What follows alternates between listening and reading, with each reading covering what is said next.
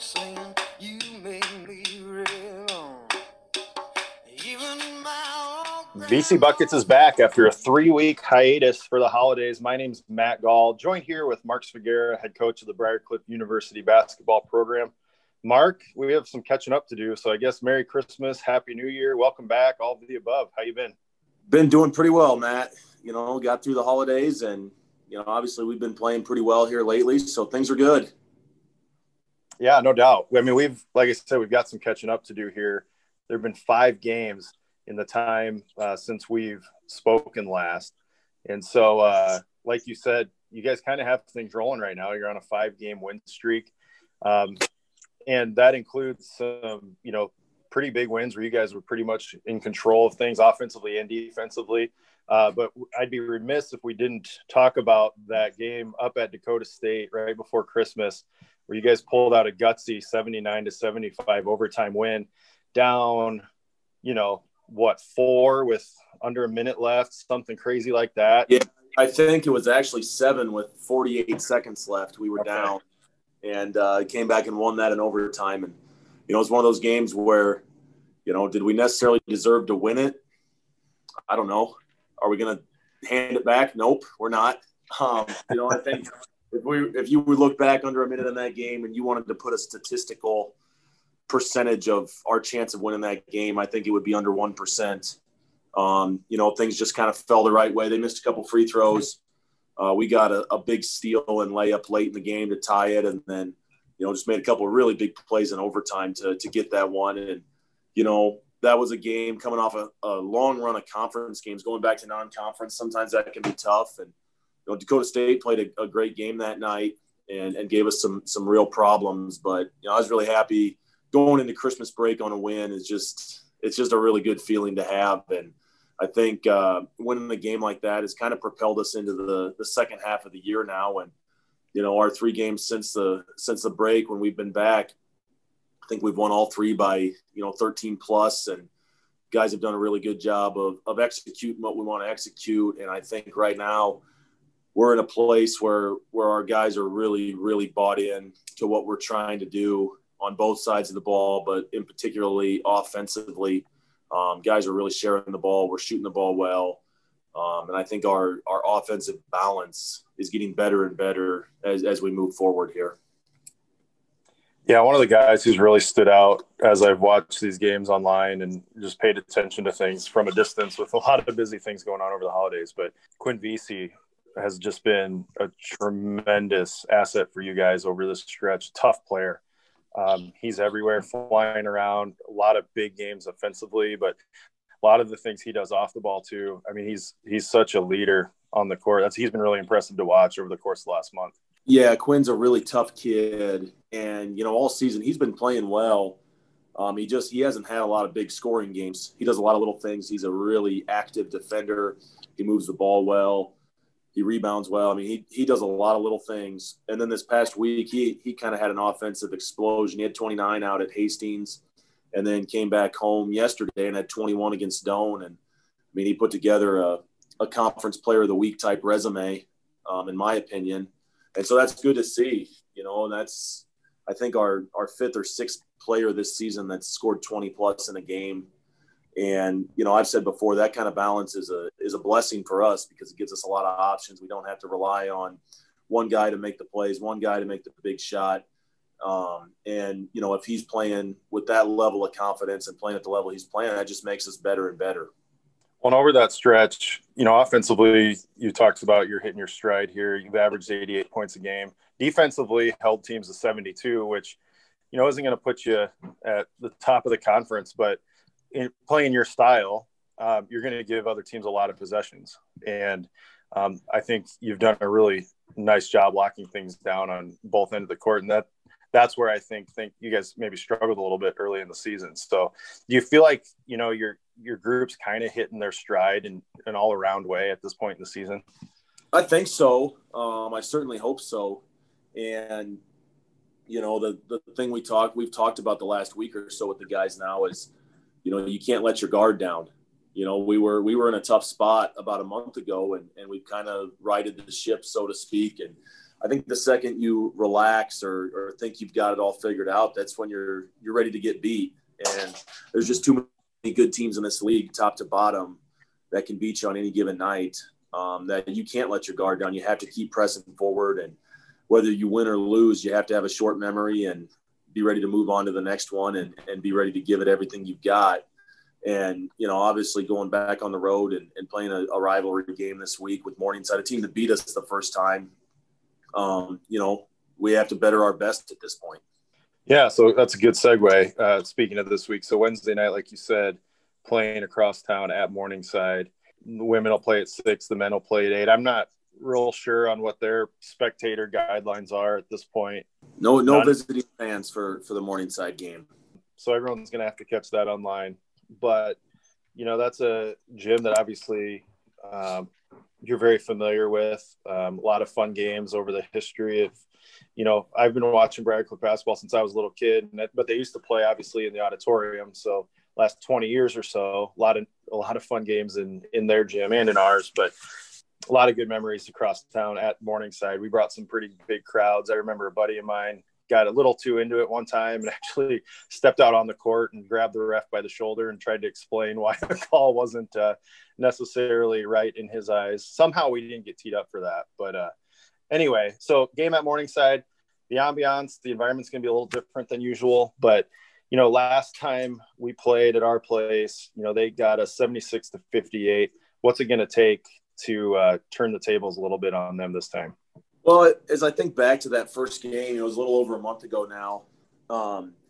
Really competitive back and forth first half, and they kind of jumped on us in the second half and turned us over a few times. We went into a little bit of an offensive lull where our turnovers led to really easy points for them. And, that 4-point lead went to 14 real quick after halftime.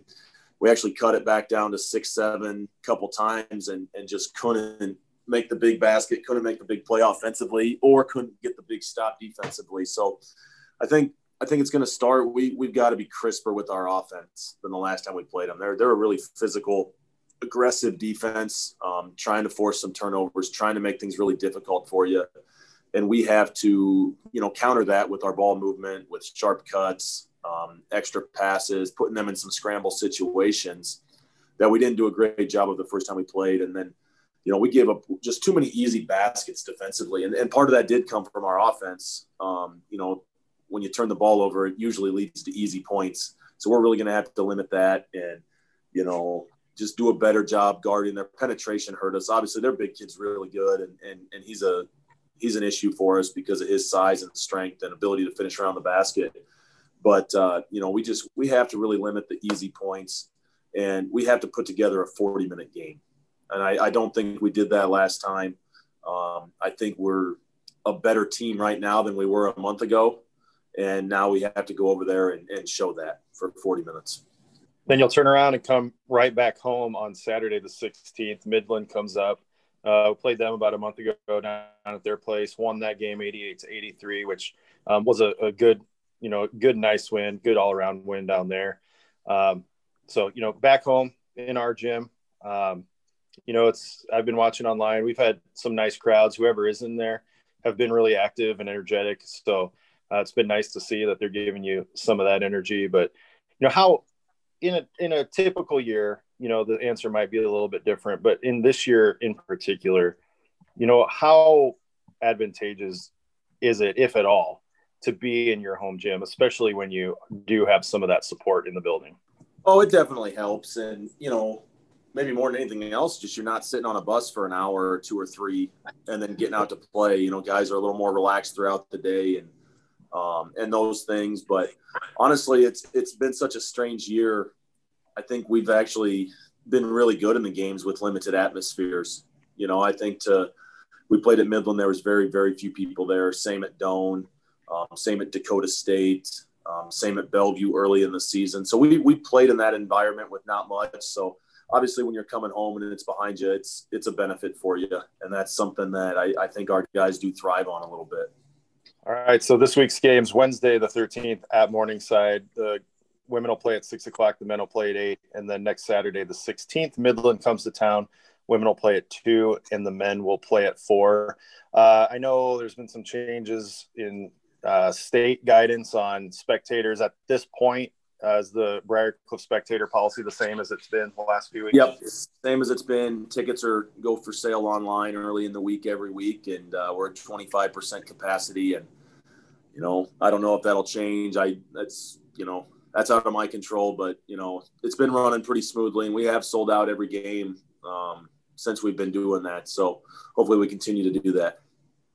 All right. Well, with that, we figured since it's Morningside week, Coach, you lined up a guest for us today who's very familiar with both Morningside and Briarcliff's programs. Tom Betts is the Vice President of Advancement at Bishop Heelan Catholic Schools, father of 2018 grad Jared Betts. Tom himself is a 1989 graduate of Morningside College, basketball player, also a member of the Morningside Hall of Fame. Tom, the resume goes on and on. You can stop me at any time, but if your ego will just let me keep going, if you'll indulge me for a minute. As Homer Simpson would say, my resume seems to be in order. Well, not only that, you were the head coach at Heelan for the boys basketball program from 2000 to 2014. Had a lot of success there. So it's great to have you here. How you been? Oh, been very good. Like everyone else, navigating the world today, but thankful to be watching basketball and having some normalcy this winter at least. Two of the best bullet points to a resume here. Number one is that you're the second in the Betts family to be a guest on this podcast, playing second fiddle to your son. And maybe most importantly, number two is you are part of an exclusive club in Sioux City, Iowa, called the Wise Men. Absolutely. I think that needs to be added into the resume there. We don't let anybody into that club. Well, the Wise Men Club is something that was established under very secretive protocol that meets on a very semi-regularly unscheduled basis that discusses and solves a lot of Sioux City's most critical problems, not just in the athletic arena, but across many, many different topics. Is that fair to say, Coach Figueroa? Yeah, I think you hit it spot on, actually. And you're actually the second Wiseman member to be a guest on the podcast too. So you're just kind of playing second fiddle, but a wise man once said, if you're not first, you're last, and so second place. I guess I'm just last then. Well, Tom, you've been on both sides of this rivalry that we have coming up. We mentioned earlier that there aren't going to be fans allowed in the game, but I have to imagine there's some strings somewhere you can pull where you're going to be in that building, right? I definitely am. I've been working on it already today to get back into Alley. I used to know all the secret passages and doorways and things like that, but they made so many darn improvements out there in the last 30 years that, I can't get in as easily as I used to. I used to be able to scale the building, climb through the M Club door because that's where our weight room was. And that was the only way. That was really the only way you could get in the weight room in the summer was to scale the building, jump the window, and lift weights unsupervised. Seems legit. Hey, the great ones adjust is what Andy Foster told me. That's right. I'm definitely looking forward to Wednesday night's game. I love both schools. Briarcliff, it's funny. Briarcliff meant everything to me growing up until I went to college. And then I ended up going to Morningside instead of Briarcliff and had a great experience there. And lifelong friends, have been very involved with Morningside since I walked in the doors back in 1985. But then to have two children that have had such great experiences back up on the cliff, it's both schools mean a lot in the Betts household, that's for sure. Yep. So let's kick it back to the late 80s, Coach Betts. Talk about that rivalry when you were a player. What was that like? And I know both teams at the time were pretty dang good. Well, I came in, I would say, kind of towards the end of what Briarcliff would call the Panama Pipeline, something that I grew up watching as a child. I mean, I didn't miss many games at the Sioux City Auditorium back in the Rolando Frazier, Eddie Warren, Tito Malcolm days, Mario Butler. I watched all those guys. They were, my wall was filled with programs of Briarcliff's wallpaper, basically. Then I went over to Morningside, and my 4 years there, we had some if I had to go back and look, it was probably a 50-50 split on who won what. We played twice a year back then, and I remember I think there was 2 years we even played 3 times. Briar Cliff had some guys that most people are familiar with. Jeff Donaldson, who I consider maybe the most intelligent player I think I maybe ever saw. Jeff was just he was not only physically talented, but just such a smart player. I think also we had played against Mario Galvez my freshman year, and that he goes without saying. One of the 2 best Chargers of all time, him and Rolando Frazier. But I always say the most underrated Charger of all time was my freshman and sophomore year was Fernando Peniel. Now, it wasn't really fair. Fernando was 36 years old when he played against me, so that wasn't really fair. But Fernando was a great player, and we had some really heated rivalries, heated games. Whether it was Alley or the Flanagan Center, it was crazy. And of course, a lot of Briar Cliff fans back then took special interest in me because they thought maybe I should be playing at Briar Cliff. And so I used to get a lot of extra love when I played Briar Cliff.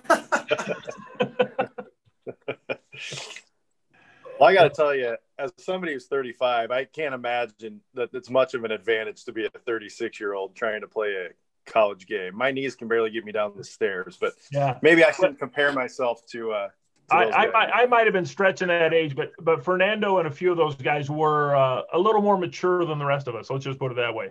It was, it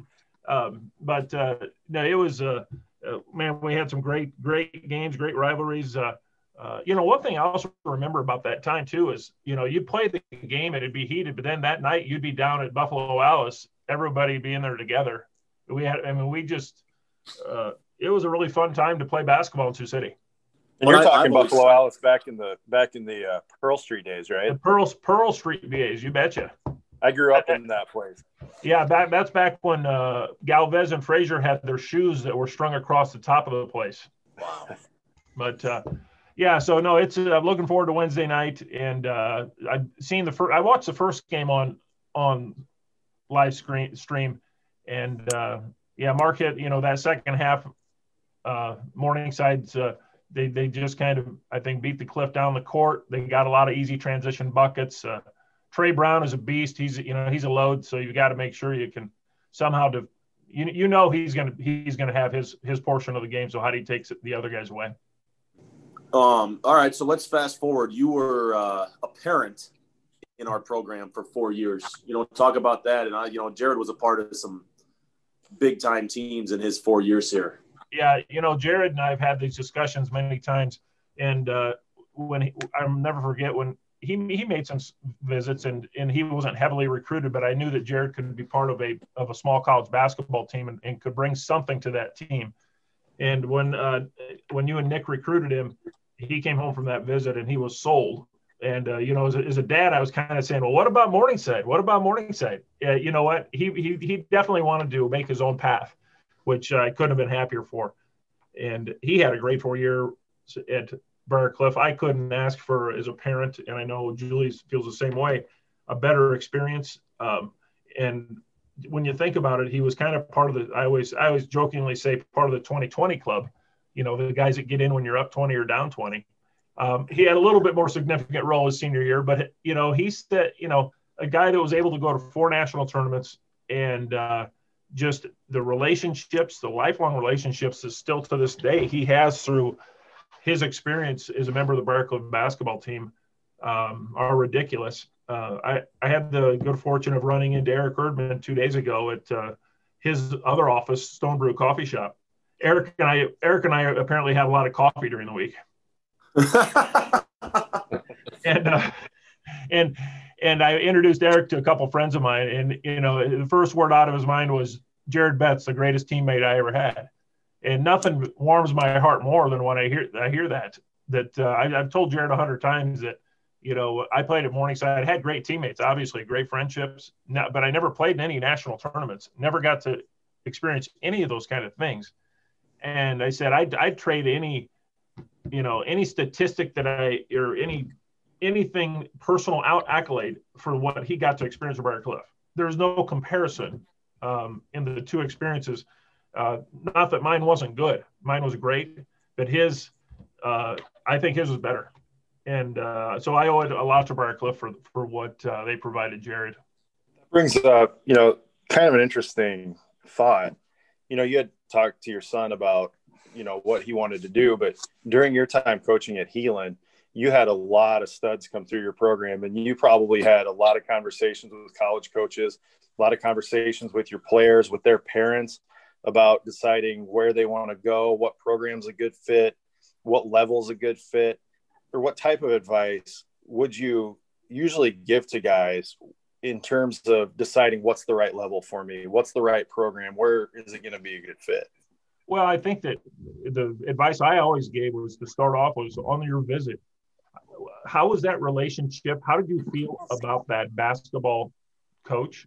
How did you feel about, are they going to hold you accountable? Not that you feel warm and fuzzy, because you know what, the college coaches might be warm and fuzzy on that day, but what kind of expectations are they going to have for you? I go back to a little bit of personal experiences. I played high school ball for Doug Moody. Doug was he's kind of a drill sergeant. Doug was tough. And when I got recruited, I thought that Dan Callahan recruited me to Morningside. Dan is a great coach, but Dan coached differently than Doug Moody. I found after 1 year, I needed a different kind of coach. Coach Callahan had moved on, and Tom McCracken had come in and finished my 3 years at Morningside. He was much more like Doug Moody. I needed somebody to light a fire under me once in a while and not be, and just kind of bark on me, because I responded good to that kind of stuff. And so when I talk to kids that, were getting recruited, I always made sure, listen, you need to talk to the players on the team, see what kind of coach he is. Is this somebody you're going to respond to? Not everybody responds to the same kind of coach. And you got to make sure that it's going to be a good situation there.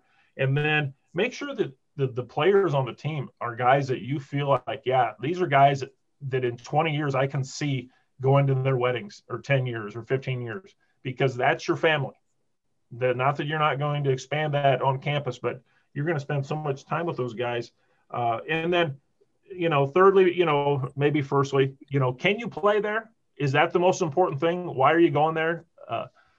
I've had these conversations. It's easy if you've got a Nate Funk or a Zach McCabe or Clint Sargent. I was blessed with a lot of really good players that were going to be able to go and play at a high level basketball, and they knew they were going to eventually make court or contributions on the court.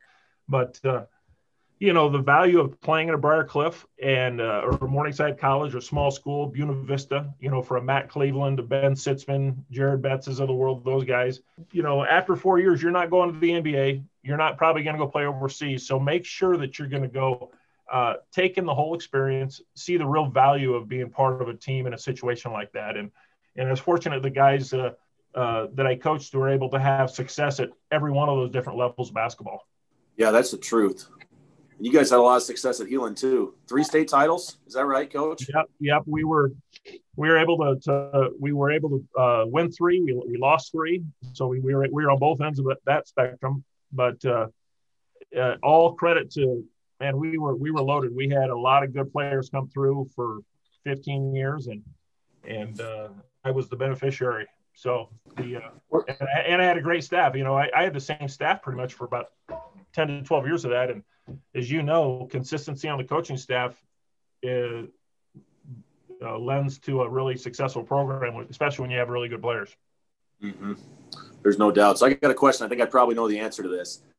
You say you won 3, you lost 3 state championship games. Do you remember the wins or the losses more? Well, the losses came first. Okay. So, we had lost 3. One of them, I was an assistant. My second year as an assistant was one of those losses, but we played, and then 2 as a head coach, we lost. And those, one was a last second shot, that we lost. One was a tight game with Pella that, that game you go back and you say, man, if we would have done this, and this, and this different, gosh, we could have won that game. Third one, we just got blitzed. That was Waverly. That was Clayton Vetty. who ended up going to be a really good player. We had just the semifinal before, we had snapped Harlan's 58 game winning streak. That, I think we kind of felt like that was the championship game. But I'll never forget I remember the finals too, because that first one was just like a big relief off our shoulders. We were able to go to the state tournament, and first round beat up on oh God, I can't hardly remember who we played first round. We won by 50. It'll come to me. Their postman actually in that game had a bracelet on his ankle because he was on jail release. 6'8" kid. That's maybe the best story. We won that game by about 50 points. Then we beat Carroll in the semifinals by 30 and ended up beating Norwalk in the finals by 37. So, I mean, you want to talk about, that was a great team. Brennan Kugel, Zach McCabe, Alex Malloy, Tanner Ferguson, Ben Rickard. And then our second five in that season, I'm convinced would have been a state tournament team. I mean, we were just so deep, and that team especially, give credit to a lot of parents that built those kids up from third grade on. Bob Geary's of the world, Steve Ferguson, the Rick Wagers, the Joe McCabe's. The parents did so much when those kids were young that when we got them at Helam, they were extremely talented, knew how to play the game. And then I'll never forget the next 2 years sitting there, and I look at Foster on the bench. With 5 seconds left on the game in year 2 against Pella, and I look at him, I said, "Holy smokes, we just won again!" And then a year later, we're playing Waverly, and I look at him and I said, "Hey, Foster, we just won a third." It was like we were in a daydream, but it was certainly stuff I'll never forget. Were there any of those guys over the course of that entire time, but any of those guys who went on to play college ball who was a late bloomer or somebody who really broke out maybe in their junior or senior year that surprised you a little bit? Well, Nate Funk was probably the premier guy like that really went on and became, kind of a national type player. I mean, Nate, when Nate came into Heelan, he was a 5'2" freshman. His sophomore year was the first year that I was helping Doug Moody. We came back and joined staff. Nate was 5'7", skinny little kid. And through 7 games his sophomore year, he was leading us in scoring. We could just see, man, this kid is just so skilled.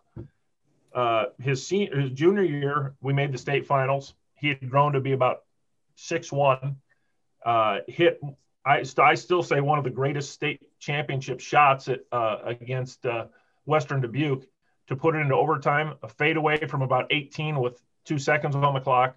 We lost in the last second shot in the finals that year. But then after that game, some AAU coaches are seeing him play, and Creighton calls me. Dana Altman calls me and says, "I'm offering this kid," And you think about it, 2 years ago, this kid – and he didn't hit his prime for another 2 years, but Creighton was the one school that saw real huge potential in Funk. And so he would probably be that one guy.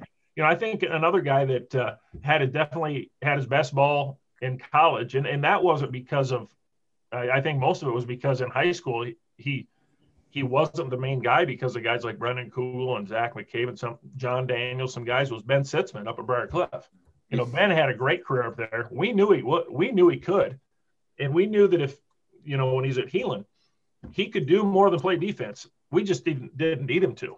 But he had a great career up at Briar Cliff and maybe kind of a late bloomer himself. Yeah, that's the first one that came to mind when Matt asked that question. I coached Ben his senior year here, my first year as an assistant, and you want to talk about a tough dude. I got one of my favorite Ben Sitzman stories, if I can share it. Yeah.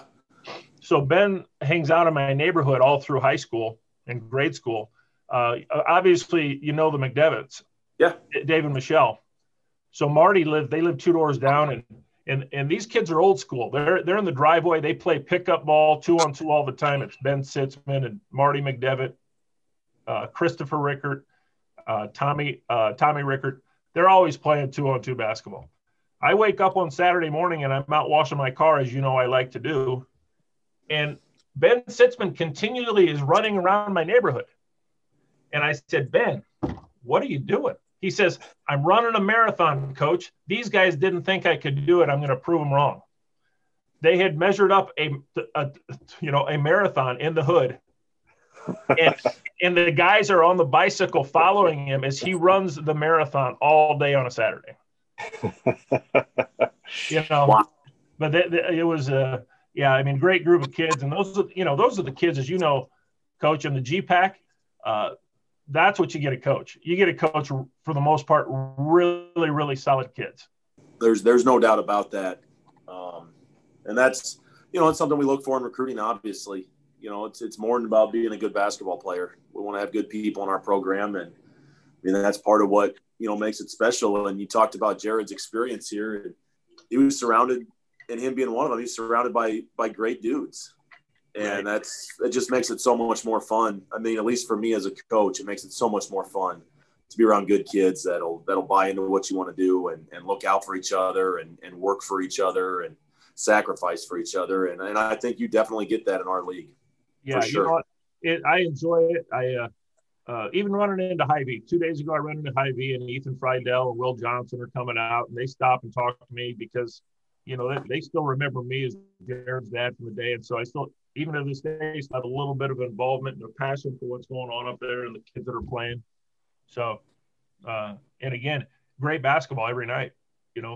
I've told many kids, whether they're Heelan kids, East kids, doesn't matter. I say, if you haven't been to a GPAC, so many kids think that they're this level, that level. You need to look at a local level and see the type of basketball that's being played. If you don't, number one, you're not going to appreciate how good a basketball player you have to be.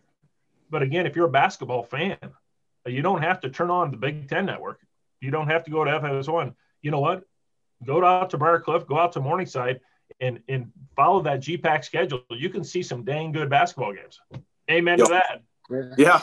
I was born in Sioux City, so I went to like second or kindergarten through like fourth grade with Dylan Grimsley and that class. And I just remember it must have been 02, 03, 04, somewhere in there. It was the East Jamboree at the beginning of the year, and you guys were playing like Marcus Meriden and Cleghorn or something. And I went to Spalding up in Granville, and we were waiting for our game. I think we played North right afterwards. Who was the coach up there? Scott Willman at the time. Okay, because did Galen Van Ness replace him? I think so. He was after I graduated. Yeah, but I just remember Dylan. I caught the ball in the short corner somewhere and just effortlessly threw it up with two hands. I think one dribble, threw it up with two hands. And I looked at my teammates like, what the hell are we doing here? We're going to get slaughtered. But I think we lost to North like 30-25. They were a little more manageable, I think, than you guys would have been. But yeah, there were just some insanely good players in that era. Oh, yeah. Well, and I think back too, because we had a handful of teams that didn't make the state tournament. And I look back and I think, man, how do we not make the state tournament with this crew? And I'll take full responsibility for them. A team with Matt Cleveland, Pat Grace, Danny Moosel, those kids. But then I look and I'm like, well, we lost to MOC Floyd Valley. MOC won it that year. So we had our district, we were good, but MOC was always right there. Spencer was solid really good for 3 to 4 years. And so it's, sometimes we went down towards Harlan, and we know what they do. And so Northwest Iowa high school basketball for 15 years it's just like I said, it's just like the GPAC. It's every night is a battle. Yeah. It's funny because I grew up in Omaha, and, when I played at Dana, I played with a handful of Northwest Iowa guys.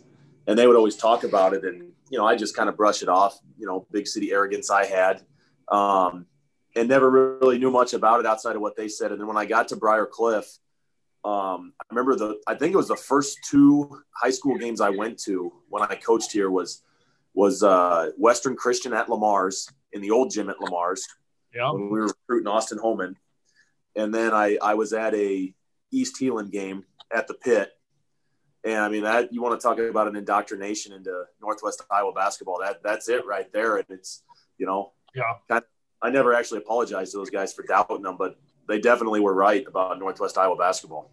Yeah, it's And right now I think we're inside Sioux City. I just talked to Andy Foster. We're healing. We're down a little bit. We don't have a lot of upperclassmen. We're really excited about our younger kids, and I think some of the other schools kind of feel the same way, that maybe we're not where we've been, but it's also changed around here. Dakota Valley, they're great. I mean, that area is blown up out there. So many families that were Sioux City families now live across the river in South Dakota, and so that's something that Sioux City high schools compete with. Same thing with Sergeant Bluff. Sergeant Bluff's having a great run there. There's just a lot of dynamics have changed around Sioux City in the last 10 years. Well, Tom, before we move on, I have to ask, is there a game in particular playing against Briar Cliff, or any memory that stands out of Coach Nackey when you'd play against those guys? Were you aware of his antics on his side of the bench, or what was his reputation in the league when you were playing? Coach Nackey he was a legend. And, I went to every one of his basketball camps. I was in the first camp ever in the Newman Flanagan Center. It was right before my junior year of high school. And so Coach Nackey was, he was intense. He was intense. As a player, probably, as a kid growing up, some of my biggest memories were at the auditorium of the Morningside Briar Cliff game. And there would be, as bad as this was, but it happened. It was American flags being waved, fish and bananas being thrown on the court. It was a terrible, terrible things that would happen back then. Which, you think about it, here we are 30 years later, 40 years later, still in America dealing with some of these things. But, those memories were you knew there was a rivalry there. And then as a player, this is probably the worst memory that I have. And it was to a guy that I'm still ashamed I did this, but playing against Amato Martinez my senior year. And we would run at Morningside, we always ran a back pick play to me to start the game. And for some reason, it always seemed to work for a dunk. And I remember Amato, he was pissed off and that it happened, and somebody didn't call the back screen. And then the next time down, I got it, and I happened to dunk on him again. And Tim Seaman was doing sports then. He gets it on TV. As I dunk on Amato, I turned to him and I put my hand in my face, like, take that. And I said, as a 20-year-old man, how immature was I? But and I've got the old when when Jared was younger.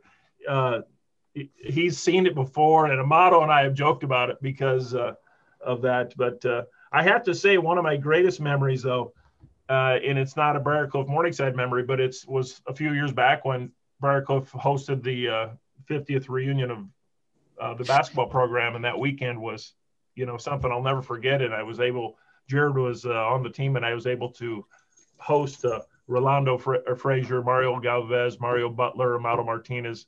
I was able to host them, drive them around for the weekend. I still have a bottle of Puerto Rican rum that Mario gave me as a gift. I'm still waiting to crack that bad boy open. But that was just a great weekend because as strange as it was, that was my childhood growing up, was those guys. And I still can recite, statistics, what Frazier was 36.4 a game as a junior, shot 67% from the field. Who does that? Who's ridiculous? It's amazing. Greatest bank shooter in the history of basketball. 15-foot bank shot, man. It was. I'm still waiting on Ron Schultz, though, to provide me some really good video. He says it's out there somewhere, and because I do it. There's a Morningside or a Briar Cliff alumni, that want that video. Yeah, I tell you what, we have a bunch of stuff downstairs in our storage room. But you're talking late 70s through the 80s, there's not much out there. Yeah. I have a game from 1986 on my computer where Galvez hits about a 35-foot buzzer beater to beat Northwestern in the Flanagan Center. Is that the one where he releases the ball and starts sprinting to the locker room before it goes in? It is. It is, and it actually gets the video kind of gets cut off It's not great quality, and the camera didn't actually follow it all that well. But you see him shoot it, and about a second and a half later, the whole place just goes nuts. Yeah. It's pretty awesome to watch. And then, from there, we've got some stuff from the 90s, but, I've asked Coach Schultz 100 times for some of that older stuff. If he has it, if he finds it, let me have it so we can upgrade it to, digital and use that kind of stuff. And it's, unfortunately, I'm afraid some of that stuff's lost to time. Yeah. What we do have is a big box of old reel-to-reel films. And I don't even know what it would take to Kevin Hurley. What's that? Kevin Hurley could go through that stuff for you. That's good to know. I think he could transfer that stuff. Let's get on that. Okay. I'll when we got a bye coming up in a couple of weeks, I'll go down there and start going through. And I honestly think some of it goes back to like 66, 67, when Coach Schultz was playing. Ron Schultz, yes. That's right. Ron Schultz. He doesn't like that phrasing of it, but too bad. This is our podcast, not his. Absolutely. All right. Well, we should probably get into our starting five here. And I know that Mark said he gave this information to you a little late, so hopefully you've had some I didn't give it to him. I didn't give it to him at all, Matt. You gave it to 35 minutes ago, Matt. 35 minutes ago. Well, I'm trying to be diplomatic. I think I've got a good starting five. Okay. Oh, good. I like it. Well, and you've got a little more common name than I do. Not that Mark's uncommon, but I think Tom's a little more common, so you're gonna have some better options. But I like where I'm at, and Matt kind of already pre-called me out. I don't know if he knew I was gonna do this. I had myself in my starting five, so I had to go with a late sub. Well, I haven't even mentioned what the category is yet to our listeners, so maybe by now they've figured it out. But what we're doing for our starting five is the starting five for people who share your first name. And I guess it doesn't necessarily have to be a person. It can be a product, I guess, or whatever. You can leave that open-ended and interpret it however you want to. But we're doing the starting five of people, places, or things that share your first name. So, of course, we always have Coach Figuera and our guests participate in this. So I'll let you guys fight it out on who wants to go first. Yeah, you go first, Coach. All right, my point guard, in honor of his passing this week, is a true leader and director of teams, Tommy Lasorda. It's a great one. Yep. How many World Series did he win as a manager? He won about 4 series. Yeah. I don't know what you just said, but I know it was multiple. So it is multiple. He was good. Yeah. I'll call Colestra. He'll know. Yeah. At my point guard spot, I'm going with one of the great American writers of all time, Mark Twain. All right. I like it. If you've never read any, you probably should. Yeah, definitely. 2 spot, you got to have somebody that can go athletic, lean. Tom Cruise. Oof, there you go. Tell you what, Tom Cruise went on a run there of movies in the late 80s, early 90s. That's unprecedented, in my opinion. Yeah.